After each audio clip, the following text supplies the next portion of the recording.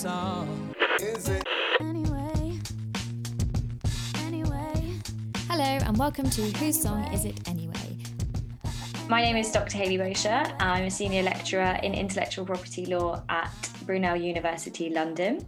And I recently wrote a book called Copyright in the Music Industry, which was the inspiration for this podcast, where Jules and I chat to people from the music industry about music rights. My name is Jules O'Riordan, aka Judge Jules, in my kind of artistic capacity, definitely not in my legal capacity. I'm not a judge that sits with a wig and a gavel. I'm an active specialist music lawyer at a boutique practice called Sound Advice, based in Tileyard in London. I'm a partner there. I've also done 5,000 gigs, been an A&R for at high level for major record labels, been a manager, been various other things. So seeing things from a fairly holistic perspective, dare we say it.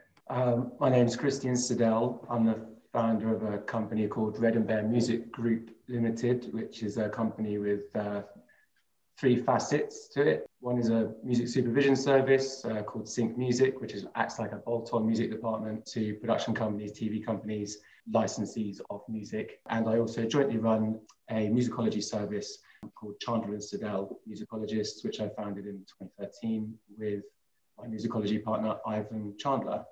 So, first and foremost, what is a musicologist? Musicology is essentially the study of music.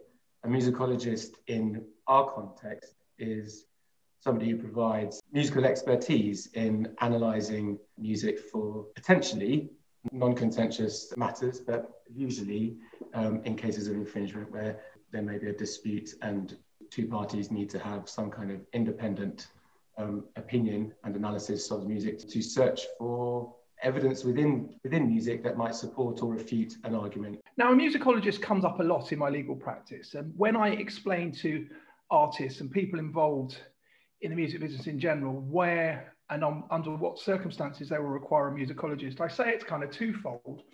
One is a sort of preemptive strike, and one is when dealing with litigation. So the preemptive strike model is, I want to create a sound alike that isn't infringing.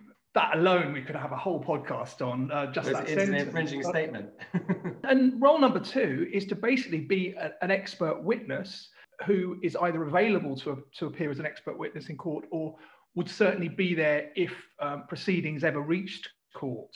Yes. Does that reasonably sort of sum up what one does as a musicologist? Yes, in a way, yes. So we've developed ways of working with sometimes it's with composers who are producing music for production. It might be an advert for a TV production series, and it may be that they're required perhaps to do some kind of due diligence, or if they've been given audio references, which is, when you start getting audio references, it's automatically on slightly shaky ground. I mean, I've had it in experience, and it's interesting coming from a music supervisor who's worked with clients producing music, and also a musicologist working on the side of infringement disputes, and some of which have been music produced for productions and not just commercially released music.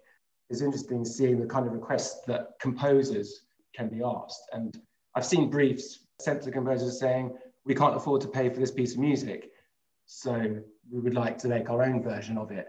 And we've had inquiries that ourselves going, and we just go, stop, wait a minute, let's just clarify from the beginning what it is what it is you've just said here. So, but yeah, we provide what we call as a kind of a copyright compliance report, which is a short form report when a producer of music may be wanting some due diligence as part of their deliveries, or if they have concerns that they've been inspired by something. But what we're absolutely clear from the outset when we get those kind of inquiries is that what we do not do is sit down and facilitate getting as close to a piece of music that they don't want to pay for or have been told they can't use, because we see that as massively unethical and just incredibly bad practice and not something we want to be known for doing.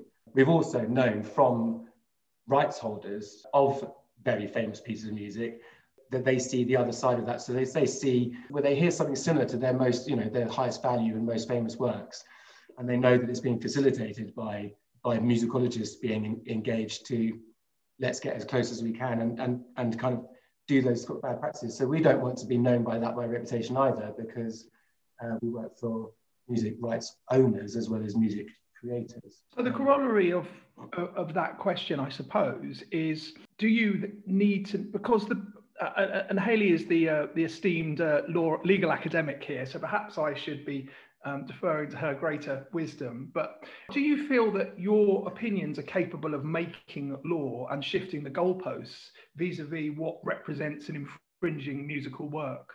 Not making law. I mean, first and foremost, we're not lawyers, so we're not experts in the law, but we know within a piece of music, we can identify through analysing it what makes it identifiable, what's the valuable aspects of it, what are the elements of that composition that are likely to be synonymous with that composition through their originality or through their role within the composition, and what are the aspects of that composition that are valuable in the sense that it's an element by which that composition would be referred to or recalled or recognised. And a lot of the time, and we put this to clients a lot of the time, if something is worth copying, then there's an implicit recognition there that it has value. But so we're working within music specifically, and trying to keep the distinctions very clear between what we do as musicologists and what lawyers or... Presumably, that if you accept my sort of description of your two principal roles, i.e. looking at works and helping to create things that are in that zone, let's say, versus providing a report that might go to court, surely the former of those does involve some degree of knowledge of the law. Yes, but it also depends on the nature of the request. So I've outlined one area, one type of request that we will refute. We're not going to get into kind of quasi-producing. If someone comes to us and goes, we've got this piece of music and this piece of music, and we're concerned that this one sounds like this one, can you give us a view? And we will say, we've assessed your concerns, we've analysed the music, and we don't find there to be anything concerned. Or we'll say, yes, we do find something concerned. And we might highlight the parts in that composition. What we won't do is go, so if you change that to that and that to that, and sort of become a co-composer of a piece of music. But there's another type of work that we'll do for non-contentious work, which is so simply a producer of a series might be filming, for example, a band, and the band may have said to them, well, we're performing public domain works, and they may come to us for more broad guidance on whether the works that are being produced are public domain, whether they fall within the domain of copyright or are public domain, and whether they are arrangements, for example. And a contributor to a documentary, for example, might consider that what they're doing is performing out copyright works, not even realising that they themselves have arranged them and that there is a copyright in that. So it's kind of a due diligence. Maybe I should explain the context of that to our listeners. That a work, i.e. a song, could be out of copyright by virtue of the passage of sufficient time for it to be becoming the public domain. However, a reinterpretation, let's call it an arrangement because that's what it's described in a legal sense, of that work could carry with it a brand new copyright, if that makes sense. Now, that's quite Hayley, you can step in and tell me where the line is drawn. If I take a piece of Beethoven and I add some pizzicato plucks here and a kind of kettle drum there that weren't in the original score, at what point have I created a new arrangement, thereby giving myself a separate copyright that I can go away and register and potentially earn money out of? And to what extent is that just the original public domain work? Well, exactly. And there is a case where this exact thing happened. So there was out of date, it was classical work. And Hyperion and Sawkins. Was it Sawkins and Hyperion? Yes, it was the Sawkins case. Yes. So glad you're here. Right. We should just ask you. So they hire, and the guy is an expert in this artist, right, to contribute to the arrangement to make a new version of it in the style of the old version. And then they have a fight about joint authorship of the work because the composer who contributed to the work claimed copyright in the work.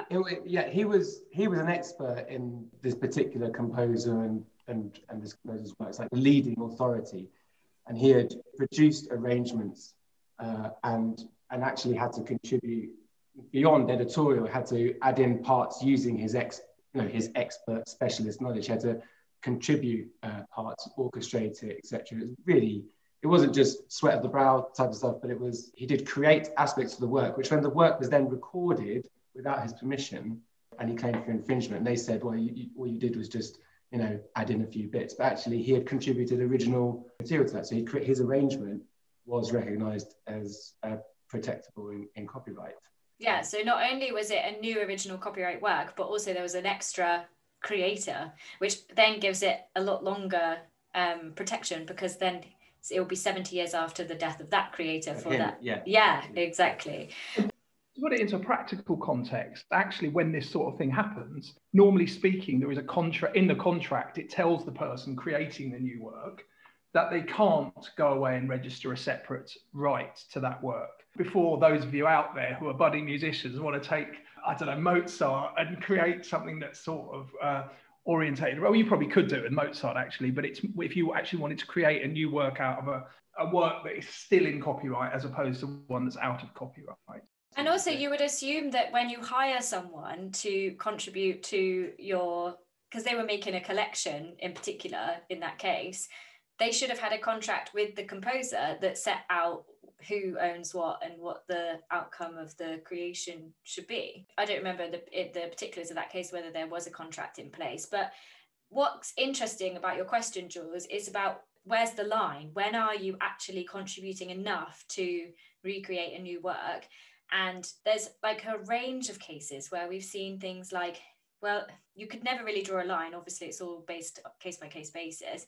But some cases where judges have said things like adding a drum beat is not enough, but then doing a guitar solo is enough. Depends on so many things, like what that contribution adds to the song and whether that part... It's qualitative as well as quantitative. So, so if it goes back to what I was saying slightly earlier, whereas, if your contribution is the aspect that is compositionally valuable in musical terms, that equates in commercial music, it would naturally follow that equates in monetary terms. That's the value. The aspect by which, the hook, the aspect by which a piece of music can be recalled or identified, so maybe the opening few bars of a piece of music are relatively forgettable, but the motif or the melody that repeats, or the lyric that repeats and comes back, and when you say name of the song, that's the bit that people identify it by, or sing back to you, etc. Those bits are valuable. The original parts, isn't it? Yeah. So I think one of the reasons, dare I say it, we've done many episodes of this podcast, and one of the reasons it works well and it's been well received is because you've got Hayley, who's an academic, and you've got me, I'm a practicing lawyer, and one views the law from a slightly different perspective.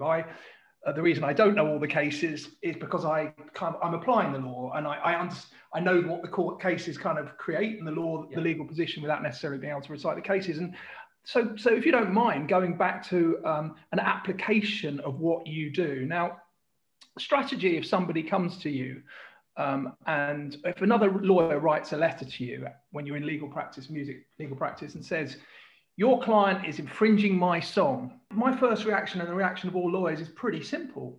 Go away and prove it to me. I either deny outright or go away and prove it to me, which really leads us on to your other role. Now, what one would do, in my experience, if you want to be absolutely certain, is to kind of call a musicologist, get a verbal opinion to make sure that your client is not putting good money after bad, and then provided the musicologist gives a sort of informal opinion, you then commission a formal report, which is if you like, the basis of your rebuttal of the position that somebody is slinging mud at you. So when you write these reports, and obviously it's probably the role that musicologists are better known for, to what extent, I mean, clearly a lot of it's going to be a sort of an A to B comparison between purported infringing work and the original work. How much of it is science and how much of it is kind of intuition and relying on your reputation within your field? We begin every matter that comes to us from a point of first principles. Even if someone has said, oh, well, so-and-so has given a view and here's some previous documentation, we'll go, okay, well, that's interesting to know about and read, and put that over there. We wouldn't necessarily rely on we must have a reputation, but we don't necessarily try and prove or win an argument on that. And actually, our agenda isn't to set out arguments and try and win arguments. Now, like I say, we're not lawyers. We don't work to preconceived conclusions or predetermined outcomes. So we'll approach it, we'll have the information that's been given to whatever information we've been privy to when we've been engaged. This is the concern. Usually one of three things happens. So someone will go, well, here are the songs, and you'll listen to it and instantly just say, no, there's absolutely nothing here, and here are the reasons why. And everyone goes away. Actually, it sounds like you might be disappointing someone, but mostly people go away happy because no one's wasting their time and getting upset about something that was never a concern. Sometimes we may listen to, because you have to listen to it in order to suggest what is the next best step to give a recommendation. So it may be the case that we listen to something and we go, yeah, we can hear why this person is concerned. We can hear what the concerns are here. And actually, the concerns are such that we don't need to go into this tentatively. We need to go in, if they want to pursue this, then we should go in and do a fully comprehensive report with transcription analysis and, break it all down. And actually, on some cases, to give a qualitative and quantitative assessment at the end and try to come to a percentage value. So some things, it's not always that way, but some things are that clear. I'm thinking of one case in particular where it was that clear from the outset, and it involved musical work and literary work. Other cases are, well, we can hear why you're concerned, but we can't necessarily assess the extent of this until we actually do an analysis. That the work is necessary. It's not just a document. It's not just you listen to something and go, all right, well, this is our opinion. Now let's write a report that documents that. It's we listen to it and go, okay, this needs analysis. This needs looking at and considering, and it needs dissecting. Each piece needs dissecting independently and in relation to each other. And it will not be until we reach our conclusion that we form a conclusion, and it will be led by the evidence that we found through the process of the analysis, which is invariably through transcription. If the concern isn't that a recording was sampled, if it's to do with composition. What I'm going to ask is going to sound like a facetious question, but it's because I've got a long background in the music industry. I've been a DJ for a very long time, and I'm a lawyer. So I'll get clients who'll send me 2 YouTube links, and they'll say, here's somebody else's record, here's mine. You've been doing this for a long time. Give me an opinion. And I try to explain to them it doesn't matter. None of that really counts, or none of my experience really counts as far as having an opinion that would stand up in court. So I guess, which leads to the question, what kind of qualifications, if there is a standard sort of career path for a musicologist, and it needs to be said, there aren't many musicologists out there. How did you get into the position you're in? Well, so my path into this was, going back to the very beginning, I've got a background in musicianship. I started playing the piano when I was about 3 years old, played 4 or 5 instruments through education.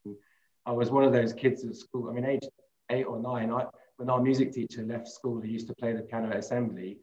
They gave me the job of playing the piano at assembly for everyone to sing along to. But so I was one of those kids that was, played a lot of instruments. English, music and art were my subjects. And it was known when I was in first year of primary school that my A-levels would be music, English and art, and they were.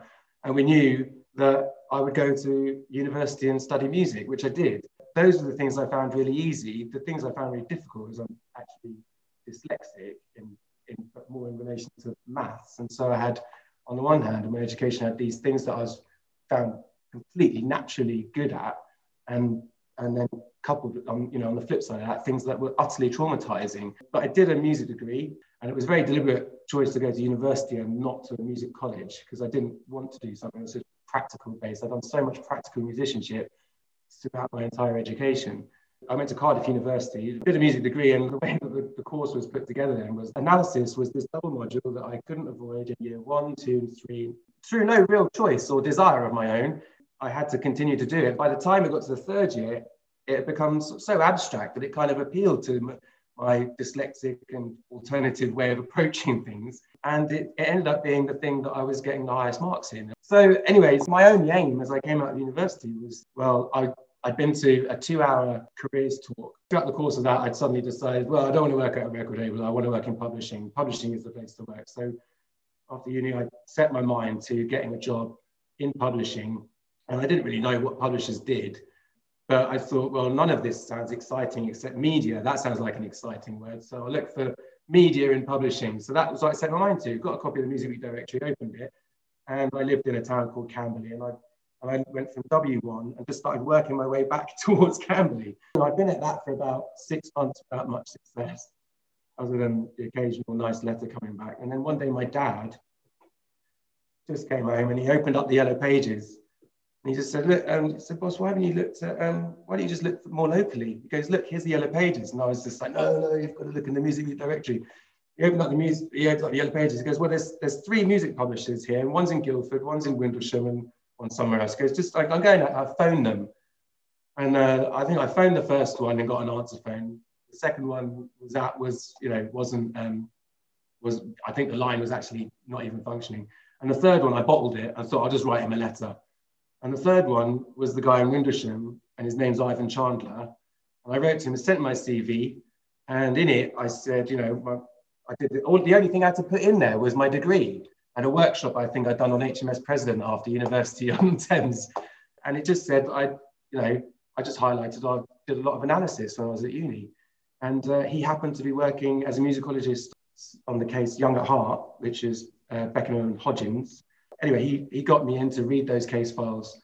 He said, you've done a lot of analysis for uni. So here's a file, here's another file, as in big ring binders. So he said, sit there, read everything, read all the statements, read all the documents, and just write a report. So that was the first case I worked on, and I didn't know it was a thing. And as I sat there, I kind of thought, this is insane. It's the thing that I least wanted to do at uni. In my course, the thing I tried to avoid was the very first thing that produced me my first ever paycheck in the music industry.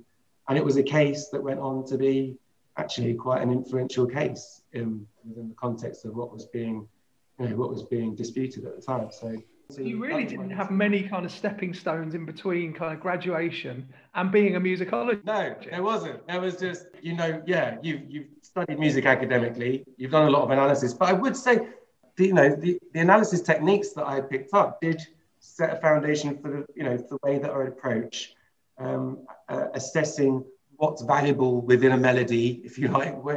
This is a crass way to put it, but what are the important notes? And also, I remember distinctly on that particular case, having the witness statements laid out and being able to make an assessment of almost authentication of, if this guy is saying that he wrote that, I'd expect him to say this, this, and this, but also not necessarily even what was in the witness statement as compared with looking at the music, but also what was not in the witness statements, if you know what I mean. So, if I had written this violin part, how would I approach it? What other aspects would have influenced me? So it was looking for those things that come across as authentic and reasonable. I mean, I've seen musicologist reports in my legal practice clearly, and interestingly, when the Blurred Lines case happened, which was the musicologists industry's big payday but big nightmare in equal measures. Payday because there was a huge amount of expert evidence, including some British musicologists, but nightmare because it was ultimately decided by jury.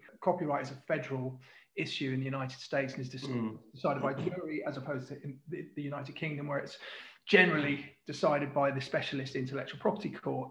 What interested me when I saw the reports was the scientific nature, that almost mathematical nature that you said scared you when you were a relatively young kid. Yeah. Comparing kind of time signatures, and I guess the rhythm and the time signatures are part of the potentially infringed element of the original work, as well as the notes themselves.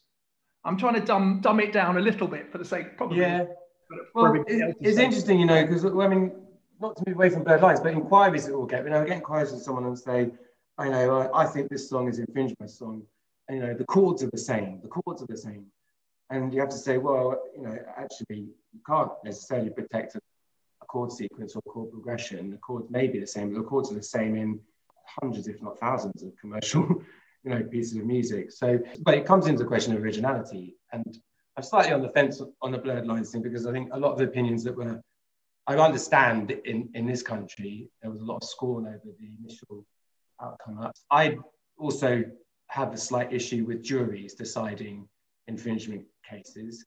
Actually, I find, in the exposure that I have had to judges in this country, that they're more than lay people when it comes to music. They're not musicians or musical experts, but they're not completely lost to music. And I've also been in awe of a barrister who will say he's tone deaf and sat down and yet has grasped not even basic music theory, but kind of GCSE level music theory throughout the course of a meeting. and then applied that to a case. So juries, I don't think really have a place in deciding infringement cases, but judges, I think, are well informed enough to do so. So the science of it, there is a forensic aspect to it, and you are breaking pieces of music down, and especially when you're transcribing music and putting two transcriptions next to each other. It shouldn't be about smoke and mirrors. It shouldn't be about overcomplicating. It should be about reducing it down and simplifying it, and walking people through a rationale and a logic which is objective and honest, actually. You could use it so for example, there are different ways to analyze a chord progression, and depending on which key you're in and the inversions of the chords, and actually because chords, basic chord is a triad, but in a piece of music, you might have a number of pitches that are not part of that basic triad, and therefore you may end up with a load of notes playing at the same time as a chord. And there may be different ways to then annotate that. So chord 1 can be substituted by chord 6, for example. And there are different ways of analyzing music. And if you're setting out to win an argument, if you're setting out as an expert witness to meet a predetermined outcome because you've set your conclusions before you've actually analyzed the music, then you could treat aspects of analysis like statistics and use and manipulate them to suit you. And I've seen that happen on cases where we've worked and we've been sent at the other side of engaging musicology and it's come back. And there's a lot of very complicated paragraphs and paragraphs, very complicated, confusing language around chord progression analysis, and really sort of hamming up particular points, which actually were not complicated at all. And although it's not for us to get emotional about these things, there are times where we've seen that and you think this person is knowingly setting out to do the whole misleading statistics thing, which is infuriating. What we try to do is we set down a basic process. We take ourselves through an analytical journey, and at the end of it, give our conclusions and our findings, and also draw any advisories as well. For example, considerations. If we haven't been instructed to consider prior art, we'll say you should also explore prior art. For example, it's not just this work compared with this work. We need to look at prior art, not just in the context of originality, but walk people through a rationale which arrives at a fair and right outcome. It's true that there is more than one way.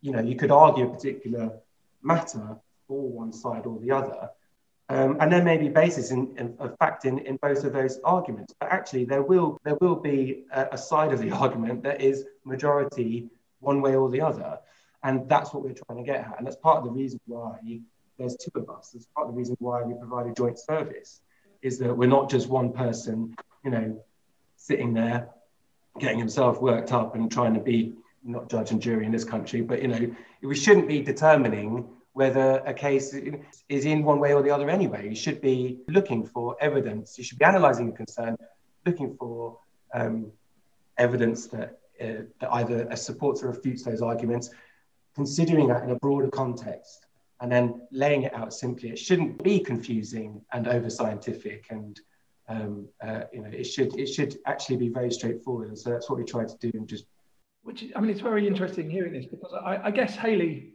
the flow chart of copyright infringement is quite a basic one, really, isn't it? And I'm sure, I probably shouldn't be putting words into your mouth, but I'm guessing when you teach copyright, once you've sort of explained the basics, then you explain the flow chart. Is something capable of protection?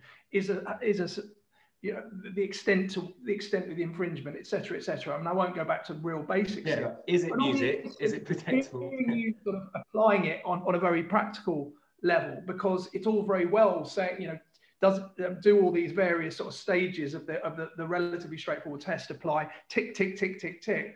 But who is to say whether the ticks can actually put in the boxes other than somebody like you? It's such a good point, because like when you're explaining how your like kind of methodology, exactly like what Jules is saying, I'm thinking of how I would put that in context of my flowchart is a really good way of explaining it. But it's usually a circle when I'm explaining it to the students, because the infringement comes back to the originality, which is the thing that gives it the copyright in the first place. In your story, you said you did the analysis at uni and then you became a musicologist. And what I'm trying to work out is, like, because you obviously work to brief, and you're saying that you're independent and when you work to brief, it means like consider these two songs rather than help us prove this is or isn't an infringement. Yeah. But what is the question that you have in your mind when you're doing your analysis? Because are you asking yourself, did this person A copy person B? Or are you asking, is this copyright infringement? Because this is a different question. Okay, so my first response to that is, well, we have to check ourselves all the time, check that we don't fall into this pitfall, is that we never go, so in conclusion, work B is infringing work A, for example. We would never do that because that's not our role. That's for a judge. That's the judgment, and that's for a judge to provide. What we may conclude is, on the concern put to us, we find that there isn't sufficient evidence to support a potential claim of infringement, or there is sufficient evidence to support a potential claim of infringement. That makes sense. So what I'm wondering is, because you mentioned that you're not a lawyer, and obviously you've got the musical background, which is the point. You bring the musical expertise, obviously. Yeah.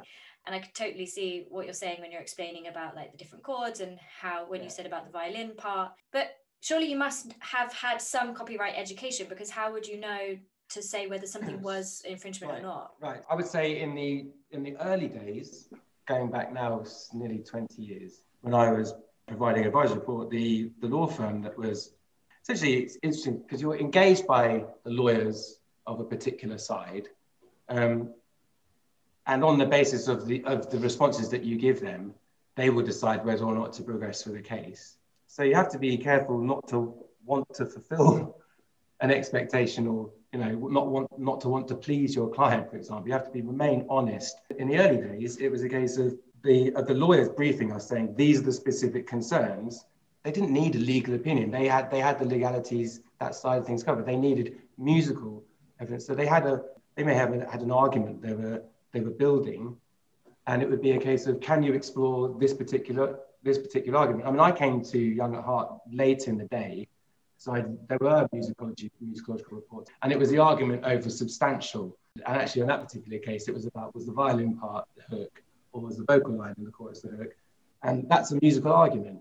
And the other side are arguing that actually it wasn't a hook, even if he had it. The legalities of that were, did he write it? That was a witness statement aspect for the judge to decide. But the musical aspect of it was, can you consider, is this violin part in the context of this piece of music substantial and significant? And can you tell us why in musical terms?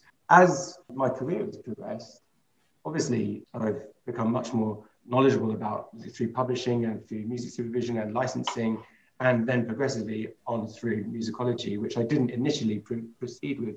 Shall we, can you tell us what happened in that case? Yeah, sure. So what had happened was a session musician called Bobby Valentino had been hired to lay down a fiddle part for the song Young at Heart, which was being re-recorded by the original authors.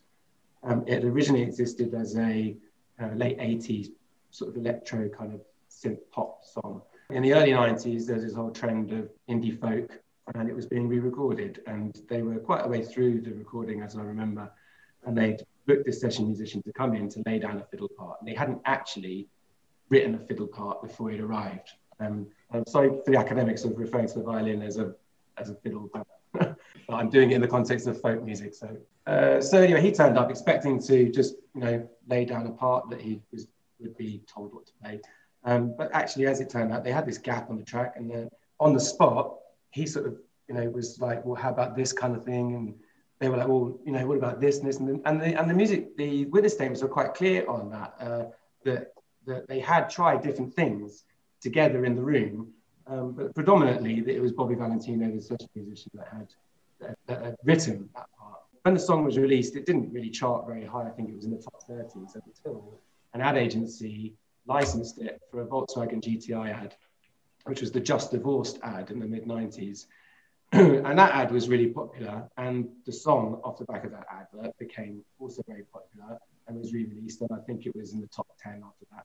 And actually, even in the witness statements, it's quite interesting, because there's witness statements saying, well, the session musician kept being given an assurance that he would be given a writer's share, and the song's doing really well, and there he was about to go on top of the pops, and he's still going, well, I still haven't got my writer's share. When am I going to get my writer's share? And I go, yeah, we'll sort it out. And it never happened, and so in the end, he started proceedings against them. And he was suing for joint authorship, and it's really like, we did an unscientific test when you say the song Young at Heart to people, they either sing the vocal chorus line or they go, oh yeah, that yeah, so our role in that was to provide musicological explanation. Ivan was the musicologist for Bobby Valentino's, for the claimant. I was providing advisory reports to Ivan. It went to court and it was found in his favour, and it was agreed that there were 2 hooks in the song.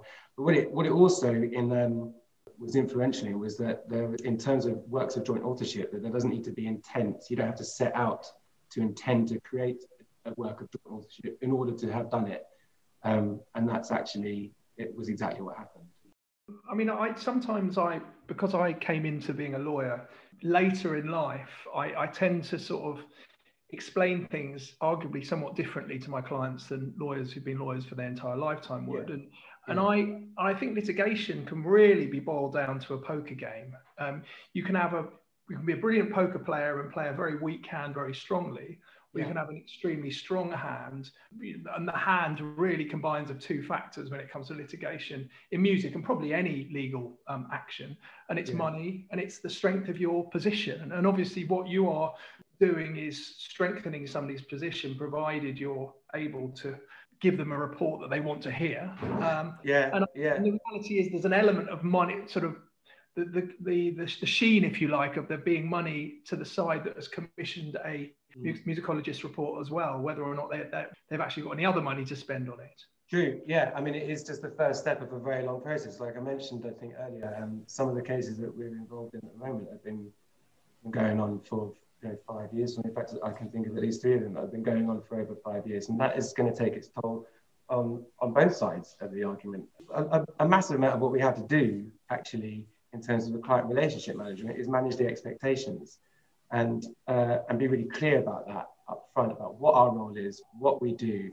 And we always say it's important to emphasize that our role as musicologists is to be impartial. We're not here to look for a predetermined outcome or to look for evidence to support one way or the other. We're here to analyze the music, look for objective similarity, give a joint and independent view, which may or may not concur with your own. And that it's important that they're aware of that before they engage us. We did once have someone who got in touch and had done a lot of work themselves on their own concern. And they said, well, we just need you to produce a piece, like a one-side A4, that just says that you agree with me. And we quite reasonably said, well, that's not what we do. It didn't go down very well. Yeah, a bit awkward. Anecdotally or in reality, do you ever tell clients what they don't want to hear and they then sort of throw a hissy fit and say, we'll go and see somebody else, in which case? One time we delivered a report which wasn't well received. And it was challenged, and the person in particular was so emotionally connected to the matter that he'd asked us to investigate. And it didn't go down well, and he did challenge us on it, but he didn't say, well, I'm going to go get another opinion. He actually, he was open-minded enough to allow us to explain and walk him through. So that for us was a lesson in managing expectations in advance, not afterwards. That's the only one out of about 55 matters that we've done as Chandler and Sadell. That was the only one that sort of stuck out. I think emotions can make people do crazy things, and it's interesting what you said earlier about the emotional toll of bringing a case, that unless you've done it as a lawyer or a claimant or defendant, like people don't actually think of that as like in my book I talk about like reasons to consider settlement, and I actually put that as one of them because I'm like, I've seen what it does to people. It's so stressful. Obviously it's expensive and there's all of that, but that's a really important point actually, because it's about people becoming entrenched in a view and then embellishing, and when there is a lot of emotion around, again, you have to remain detached from that, because you can be quite close. You can have quite a lot of contact if you've been engaged directly by the original author of the work, and they're the ones with the concerns. It's important not to allow that contact to then potentially cloud our judgment, which I'm happy to say it never has, but it's something that you need to bear in mind as well. But our egos are not relevant in deciding these matters. It's the process, it's the work and the analysis, and then quite often we can get to the end of a report and I go, that's our conclusion, because it's just honest, as opposed to just predetermining things, which is not in anyone's interest. I mean, I think that's a really good note to end it on, that you are objective and you're uncorruptible. I wish they'd say the same for the... Thanks for listening. If you enjoyed this episode, please subscribe.